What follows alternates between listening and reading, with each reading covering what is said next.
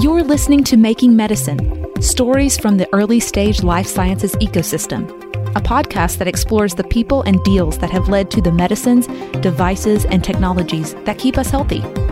Let's get into the show. Welcome to the Making Medicine podcast, live from the Aspen Institute in Aspen, Colorado.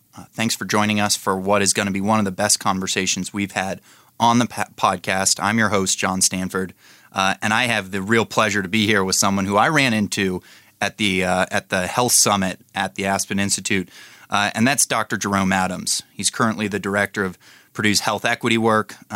He's mostly known as the 20th Surgeon General of the United States, which of course makes him likely the only person on the podcast who will ever wear the title Vice Admiral. And before that, he was Indiana's Health Commissioner. So there could not be a more leading voice in the state of healthcare in the United States, and certainly a leader on health equity issues, which is what we're going to get into. So, Dr. Adams, thanks for joining us. Well, really glad to be here with you today. It's a great time to be talking about health equity. It's an exciting time to be talking about health equity, and where better to do it than Aspen? That's absolutely right. As we sit recording this podcast, we are just absolutely in one of the most stunningly beautiful places and having important conversations. And I had the pleasure of sitting in with Dr. Adams and a handful of other leading folks from industry, from academia, from science, talking about this concept of health equity. And I thought you made so many good points on the panel, which we're going to unpack today on the podcast. But let's start with that all-famous question of the contemporary moment. When we say health equity, which has come to mean something different to everyone else, what does it mean to Dr. Adams? Well, health equity at its core means people have appropriate and fair opportunities to make good decisions about their health. And we talked about being here in Aspen. Aspen has some of the best health rankings of any place in the United States. Why is that? Well, you've got a lot of affluent residents who have the ability to purchase the things that they need to support their health. They have the ability to eat healthy foods. They have the ability to get out and go skiing or exercise if they need to. And we know that in many communities across America, both rural and urban, that folks don't have those opportunities. So, quick story that I love to tell about my own daughter. My daughter's 12. She likes to spend a little bit too much time on her devices. And when she does, I say, Millie, give me your phone. Go out, ride your bike. I don't want to see you for an hour. That actually makes me a good dad, because I'm lowering her diabetes rates, I'm promoting her mental health. But I can do that because we live in a neighborhood where we have sidewalks, complete streets, where the neighbors know her, where I'm not worried about her getting accosted by someone. You go 6 miles away from where I live to downtown Indianapolis. Different dad, different 12-year-old daughter. He sends his daughter out and says, I don't want to see you for an hour. Give me your phone. That's actually child neglect. Why? Because that's a community where they don't have complete streets. That daughter could get hit by a car. That's a community that is rife with crime, where she may get shot or she may get accosted by someone. And we need to understand that everyone wants to make healthy choices, but we don't always have an opportunity to make healthy choices. And as director of health equity at Purdue University, one of the things I'm trying to do is figure out how we can create communities where more people have those healthy choices. One other quick point I'd make is there's a difference between equity and equality. Equality is everyone getting the same thing. So you and I entered this building the same way. There are steps to get into a building. That's equal. But what if you're in a wheelchair? Can you get in that building now? No. So you may need a ramp to get into that building. Does everyone need a ramp to get into that building? No. So equality doesn't always get us to the place we need to be where people can actually access the services they need.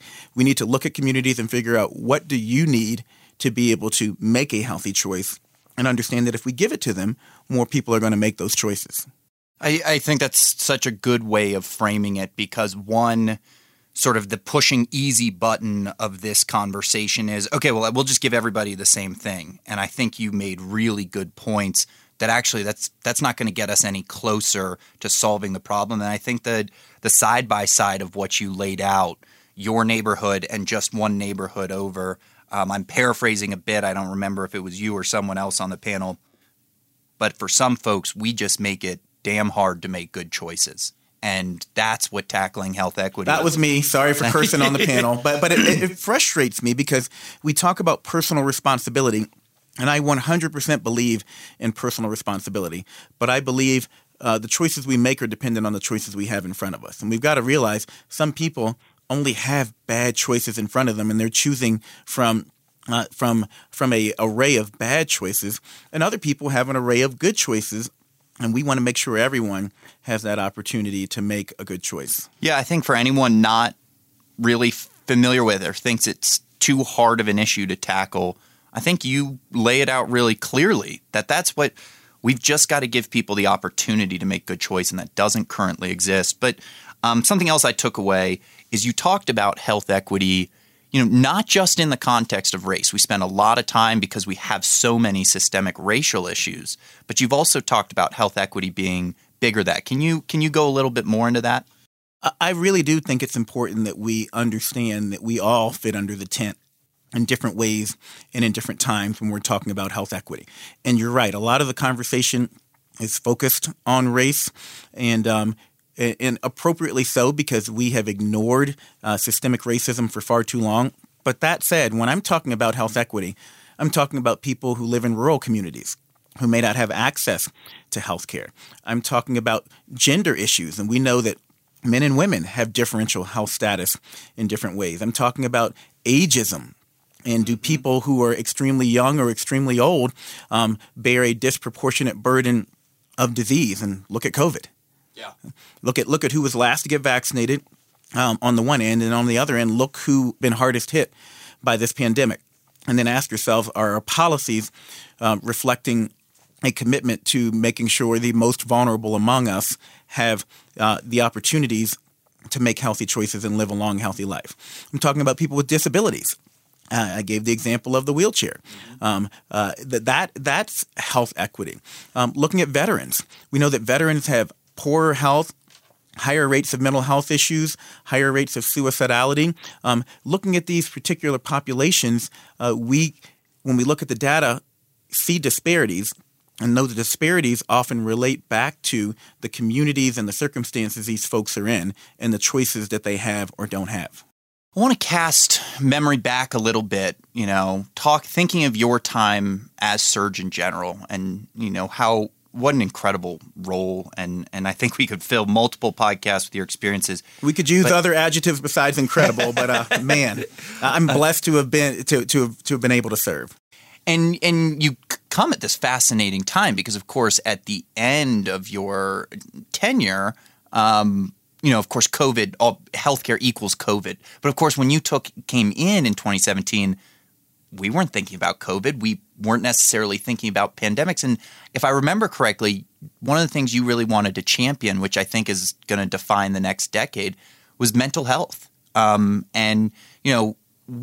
Where do we go from here? We're here as a country. What do we need to do to begin to tackle mental health? Because I know that was a real priority of yours before, of course, COVID took over. Great question. And I often say a long time ago, we cut the head off from the rest of the body.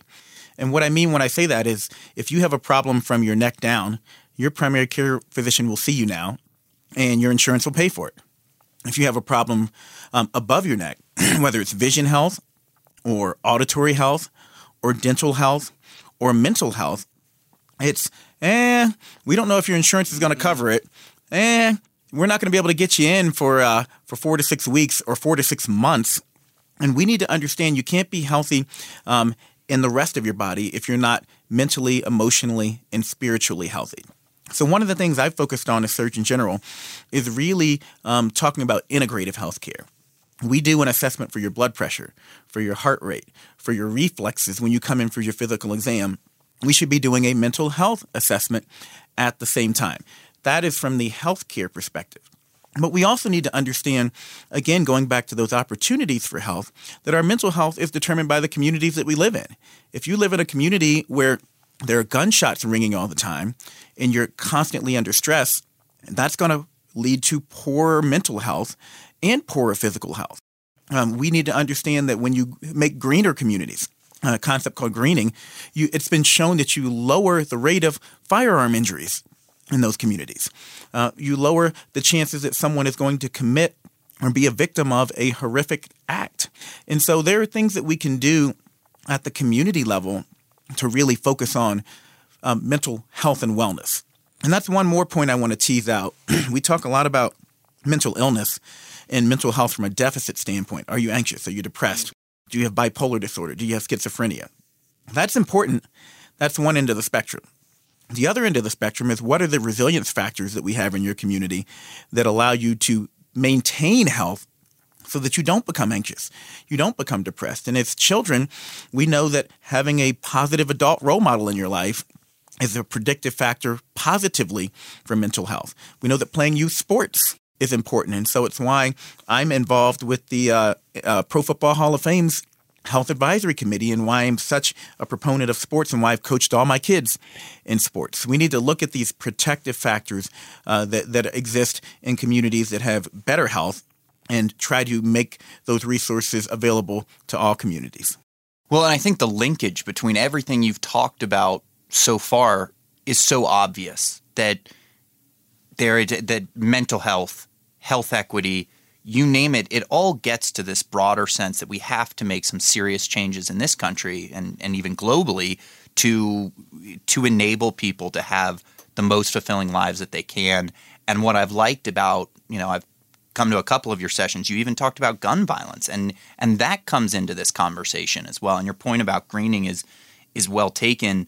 And so I commend you on being able to draw out that linkage, because I think sometimes we just say, oh, we're going to have a mental health summit, all the mental health advocates get together, and then we're going to have a separate well-being summit, and we're going to have a separate health equity summit. And a separate cancer summit and a separate diabetes summit. And the fact is, if we get upstream and build healthier communities, then we won't need to have all those summits because we'll lessen the occurrence and severity of all of those problems. There's a quick story I want to tell, and we tell it in public health.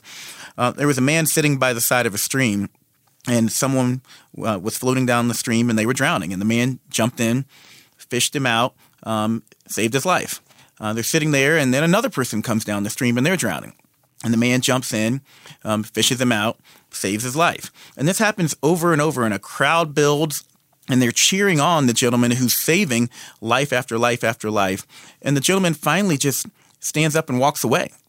And they say, well, what are you doing? There's more people in the stream.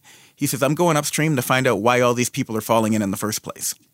And I think it's important for us to understand that we aren't going to solve these problems playing whack-a-mole or focusing solely on fishing people out of the stream at the back end. We've got to get upstream and figure out why the heck people are falling in the first place. And if we do that, it's actually shown to be more cost-effective. It's actually shown to be more practical, and people will live longer lives. But unfortunately, in the United States, we don't have a health care system. We have a sick reimbursement system. And our system waits until you get sick, till you've fallen in the stream. And then we have all these convoluted systems for cost shifting to pay people to fish you out of the stream. But we don't have systems in place to pay someone to stand at the front of the stream and keep people from falling in the first place.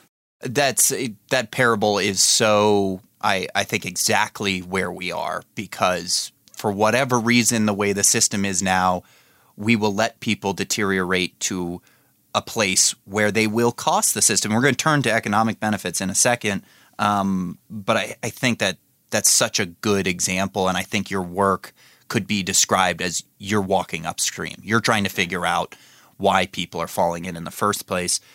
And it's hard. It is so hard because the other thing I love about that parable is because it's shocking, it's jarring to us to think that someone is walking away from folks who are drowning in the stream. And it's a real challenge. We've got to figure out how to do both at the same time. We've got to save lives. Look at the opioid epidemic. We want to give people naloxone. We want to prevent them from dying from an opioid overdose, but we don't want to focus on that so much that we forget about prevention efforts so that people don't become addicted to opioids in the first place. We have got to figure out how to do both and how to compensate people for and do research on and develop plans for prevention while we also focus on treatment, which gets all the attention. Which brings me to, I think, some of the compelling work you did towards the end of your time as Surgeon General. You looked into not just the business of healthcare, which we talk about a great deal on this podcast, but just the role of business in the employer. This report came out in 2020. We'll make sure it's up on the Incubate website with the podcast. I'm sorry, maybe it came out early 2021. But I know it. Can you tell us a little bit about this work you did with Darden, the great business school at the University of Virginia? As a William & Mary guy, I'm disappointed to talk about Darden. But tell us a little bit about the report and some of the interesting takeaways from it. Well, the report is called Community Health and Economic Prosperity, and it's really about making the business case for building healthier communities. I've run a state health department. I've been Surgeon General of the United States. And I've found that over and over again, when health is pitted against business, health loses. When you look at the climate change discussion, we all want to leave a better world for our kids than the world that was given to us. But we're not willing to pay the economic cost to actually make that happen. When you look at tobacco, everybody knows tobacco's bad for you. A 3-year-old knows tobacco's bad for you. But that said, we still can't get rid of cigarettes or raise tobacco taxes. In Indiana, we've had the same low tobacco taxes for 2 decades. Why? Because every time we try to raise them, the business community, the mom and pop bars, the gas stations, the casinos come in and say, well, that's all well and good. We know it's unhealthy, but hey, you're going to cost jobs in our state. You're going to hurt our economy if you just force people to go over the border to Kentucky and buy their cigarettes instead of buying them at gas stations in Indiana. And so that didn't ring true to me. And the reason why it didn't ring true to me is because we know that the number 2 expense for all businesses that provide employer-provided insurance, which is 50% of insurance in this country, the number 2 expense is healthcare. If you were going to create a product and you needed to source materials, would you move and put your company in a place where those source materials cost twice as much as somewhere else? Well, we're doing that right now in the United States. The U.S. spends twice as much money on healthcare per capita than any other OECD or rich nation. And you might say, well, but we have great healthcare in the U.S. And depending on how you look at it, we do. There's nowhere else in the world I'd rather be if I have a cancer diagnosis, for instance. But that healthcare is not equitably distributed, and it is still very far downstream. Proof of this, we spend twice as much as any other country on healthcare, but in 1995, those other countries that spend less than us actually surpassed us in life expectancy. We have the highest suicide rates in the world. We have the highest obesity rates in the world. We are not getting our ROI, our return on investment, and that is hurting the competitiveness of businesses. From an expense point of view, number 1. Number 2, we're in the midst of a great resignation. Workforce is a big issue, and many people have checked out of the workforce due to health issues, due to addiction, due to mental health issues, due to diabetes, due to these health concerns that they have. If you don't have a healthy pool to choose from, then you're not going to be able to maintain a healthy workforce. Shocking stat, and this isn't a particularly a business issue, but if you look at the military as a workforce, 7 out of 10 of our 18 to 24-year-olds in this country are ineligible for the military. 71%. Why? Because they can't pass the physical, can't meet the educational requirements, or have a criminal background record. In other words, because they have poor mental and physical health. And so the military is seeing it. All of our other companies are seeing it. That's why I worked with the UVA Darden School of Business to put together this first-of-its-kind Surgeon General's report. Why is it the first of its kind? Because every other Surgeon General's report that's been written is written in health lingo for a health audience. And we've got to stop preaching to the choir and we've got to go out and create some new converts. And so I worked with the business community to figure out, okay, number one, what type of language do you all use? What motivates you? And one of the big motivators is workforce. It's healthcare cost and it's workforce. And are there some examples out there of people who are actually doing this? And there were some great examples. Starbucks, Patagonia, companies that you know. Amazon really expanded its benefits for women so that they could stay in the workforce. But then there are also middle and small size companies. So great example is Grayston Bakery in Yonkers, New York. And they have a open application process where they don't make you put down your criminal history, your work history. They just say, if you want to work here, just put your name down, and when we have a job opening, we'll call you up. And they call you up, and if you still want to work, you come in. And instead of spending money screening people out of the process, they actually spend that money on job training and on social workers on site.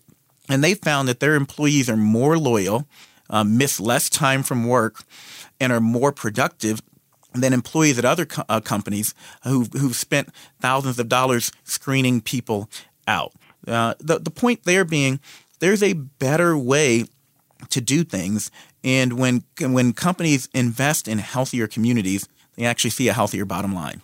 Which I completely agree. We talk a lot on this show about capital, and I talk a lot about capital flowing like water. And I tell policymakers, there's really not going to be too many surprises out of the business community. For better or for worse, they're fairly rational actors, and we can tend to know what we're going to do. I think, one, I want to commend you. In your time, you were thinking about mental health, and you were thinking about the linkage between healthcare and business as it relates to a workforce. Here we are facing a mental health crisis and a workforce crisis. So you have some crystal ball with where you were trying to take the government in your leadership role. Well, and I want to jump in really quickly there because you say the business community is rational, and I agree with that. But the problem is you can't make rational decisions if you don't have the data. And people don't respond to health metrics, to hemoglobin A1C and systolic blood pressure, the way they respond to business metrics. We know this. The number one issue, Democrat or Republican, black or white, rural or urban, that people vote on in elections consistently, including the last election, is actually the economy. Number one issue in the last presidential election wasn't COVID. It was economic recovery. And so we've got to speak to people in a way that resonates with them, and that starts with collecting the data. We need to do studies that show, hey, we didn't just lower your blood sugar by 10%. We increased your workforce productivity or lowered your absenteeism at work. We need to look at those types of measures so that people can make rational decisions moving forward. Another problem that we have is that, again, people think of health as health care. But health care, what happens in a hospital or a clinic, that's only about 20% of what determines your overall health. What actually determines 80% of your health are things like transportation, or things like paid time off. So you're not going to go to the doctor's office if you don't have paid time off. Or things like childcare. Are things like, do you have a living wage, or are you having to work 3 jobs to get by, and so you don't have time to go get your COVID vaccination, or you don't have time to take your kid in for their checkup? When we invest in healthier communities, we actually see those social determinants of health, is what we call them, those community determinants of health, improve. And that actually does more to create healthier people and healthier societies than increasing access to healthcare. The number one reason for inpatient diabetes admissions isn't people not getting insulin, again, fishing people out of the stream on the back end. It's actually making sure they have access to affordable, healthy foods. We see emergency room admissions go up at the end of every month. Why? Because people's checks run out, and they run out of food, and then their blood sugars get out of whack, and they get admitted to the hospital, and we pay thousands of dollars to stabilize their blood sugar, and then we send them back home again and wait for it to happen the next month. We can't do that anymore.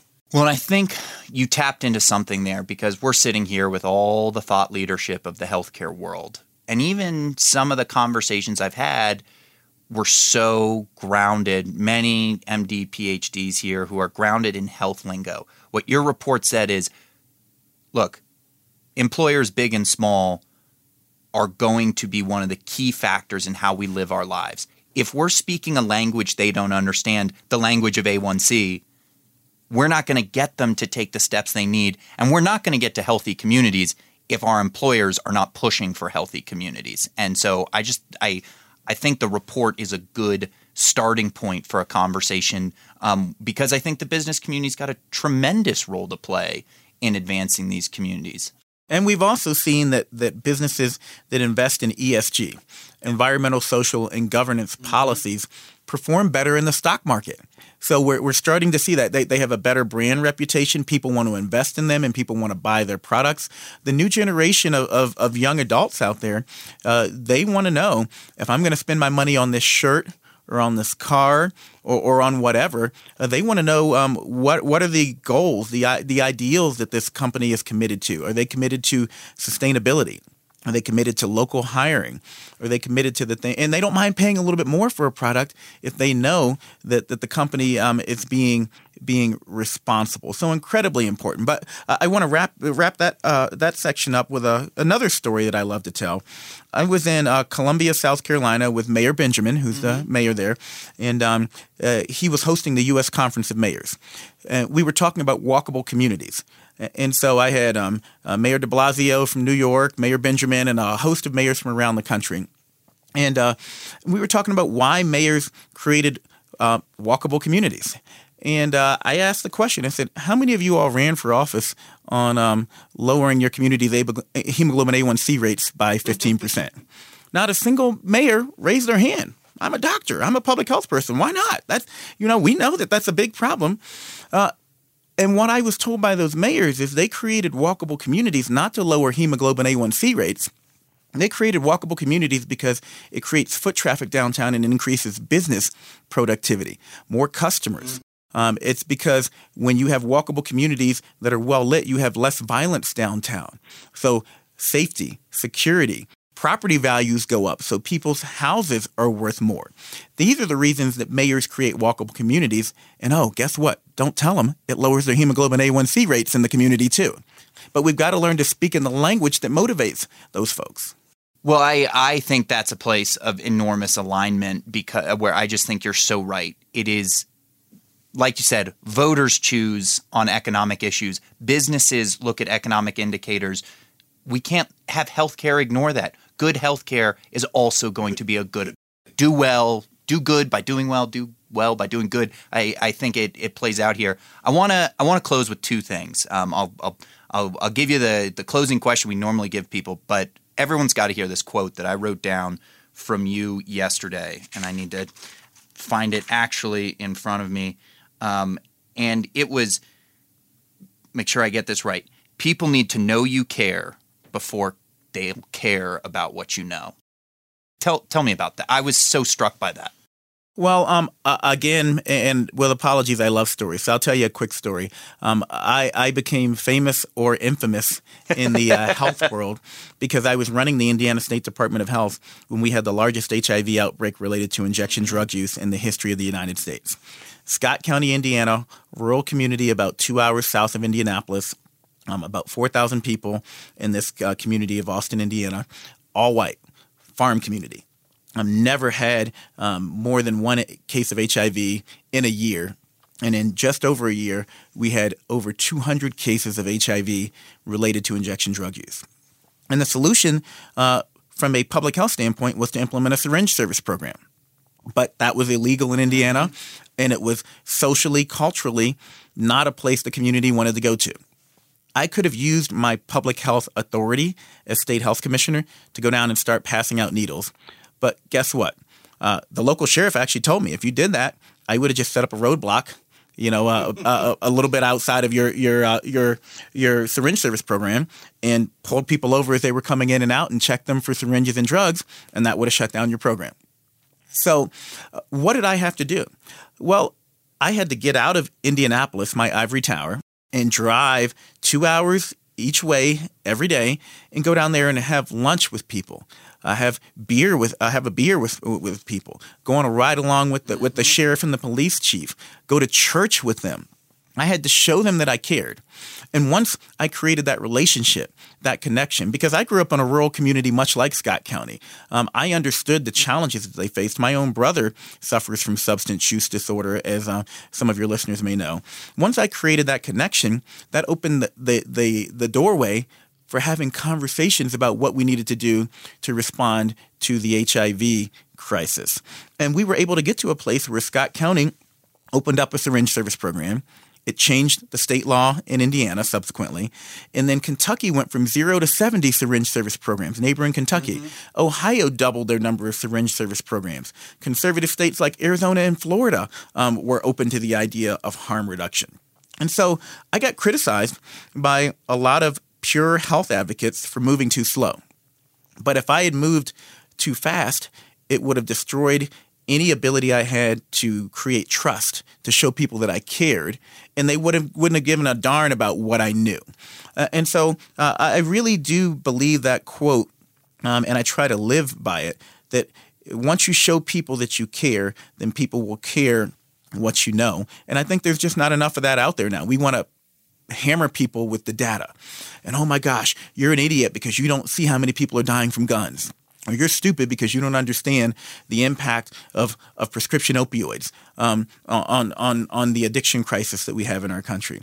Or, oh my gosh, can't you understand how many women are dying for lack of women's health services? The data is important, but just as important are those relationships. Well, and I think we could extrapolate that to almost any aspect of American society right now. And you have lived not just talking the talk, but walking the walk of building that trust. And we don't, especially in the healthcare community, we throw so much data around and don't invest the time and energy in building that trust. I don't want to close on, because that trust will be built. Good people like you and others will keep building that trust in neighborhoods, networks, cities, and across the country. But I want to close on a positive note, whether it's in your personal life, your work at Purdue on health equity, as being a healthcare leader in this country. What's something you're optimistic about, you're looking forward to, you think we're making moves in the right direction?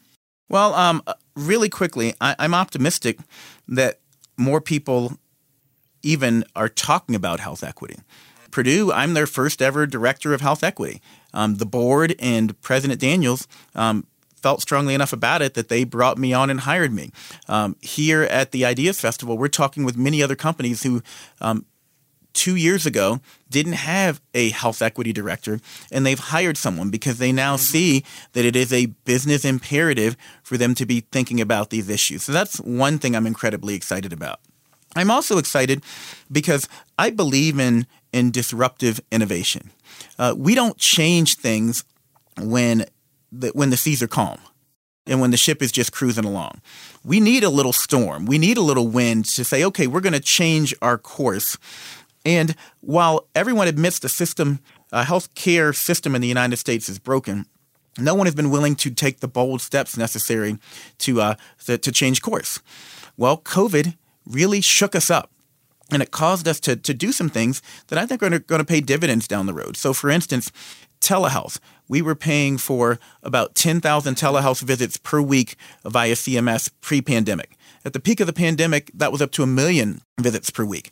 You have 38 times the amount of telehealth services being provided now as you did pre-pandemic. That's going to change the way care is delivered for mental health, for physical health, and for vulnerable communities across the nation. We know that times of crisis spur us to make good changes, and so I'm excited about that. And the final thing I'm excited about is our young population. The young people out there now, I've had a chance to speak with many of them here in Aspen, and they think differently. They think much more about the world that they're living in and their impact on that world, even if all you're hearing about are us old fogies, the adults out there arguing over our individual and personal rights and freedoms. And we need to find that right balance. But I think the young people out there understand that they aren't going to have that ability to make good individual choices if they don't have an environment around them that is supportive and that is healthy. And so I think they're going to lead the way. I think they're going to continue to forge change and to demand change. And I think ultimately we're going to see that we're going to be in a better place moving forward. And it's not to dismiss the tragedy of lives lost and people harmed from COVID, but it is to say that shame on us if we don't recognize the opportunity to turn some of those negatives into positives in terms of fixing the broken parts of our system that have existed for far too long. Well, I think that brings us back full circle, that the work you're doing, the work we should all be doing, is enabling people to make good choices, removing the bad choices. And you are right. There is a silver lining of any crisis, and it is opportunity, and it's opportunity we have to seize. He is Dr. Jerome Adams, currently the director at Purdue for Health Equity. He was the 20th Surgeon General of the United States. He's joined me today here at Aspen Ideas at the Aspen Institute. I am so grateful for the time, Dr. Adams. This is without a doubt one of the most informative and best episodes we've done. So thank you. Well, it's been wonderful. Thank you for the opportunity. And the one accolade you didn't mention is that I'm a dad. And so I've got a 18, a 16, and a 12-year-old, and my 18-year-old just had a birthday. So happy birthday, Caden, and thank you for the opportunity to be on today. Happy birthday indeed. We've celebrated being dads in our conversations, and I love that you bring so much of your personal life to your work. So thanks for being here, and as always, thanks to our listeners. You can learn more about Incubate at www.incubatecoalition.org. Thanks to our incredible team helping produce this podcast, and as always, keep innovating. You've been listening to Making Medicine. To ensure that you never miss an episode, subscribe to the show in your favorite podcast player. If you're listening in Apple Podcasts, we'd love for you to leave a quick rating of the show. Just tap the number of stars you think the podcast deserves.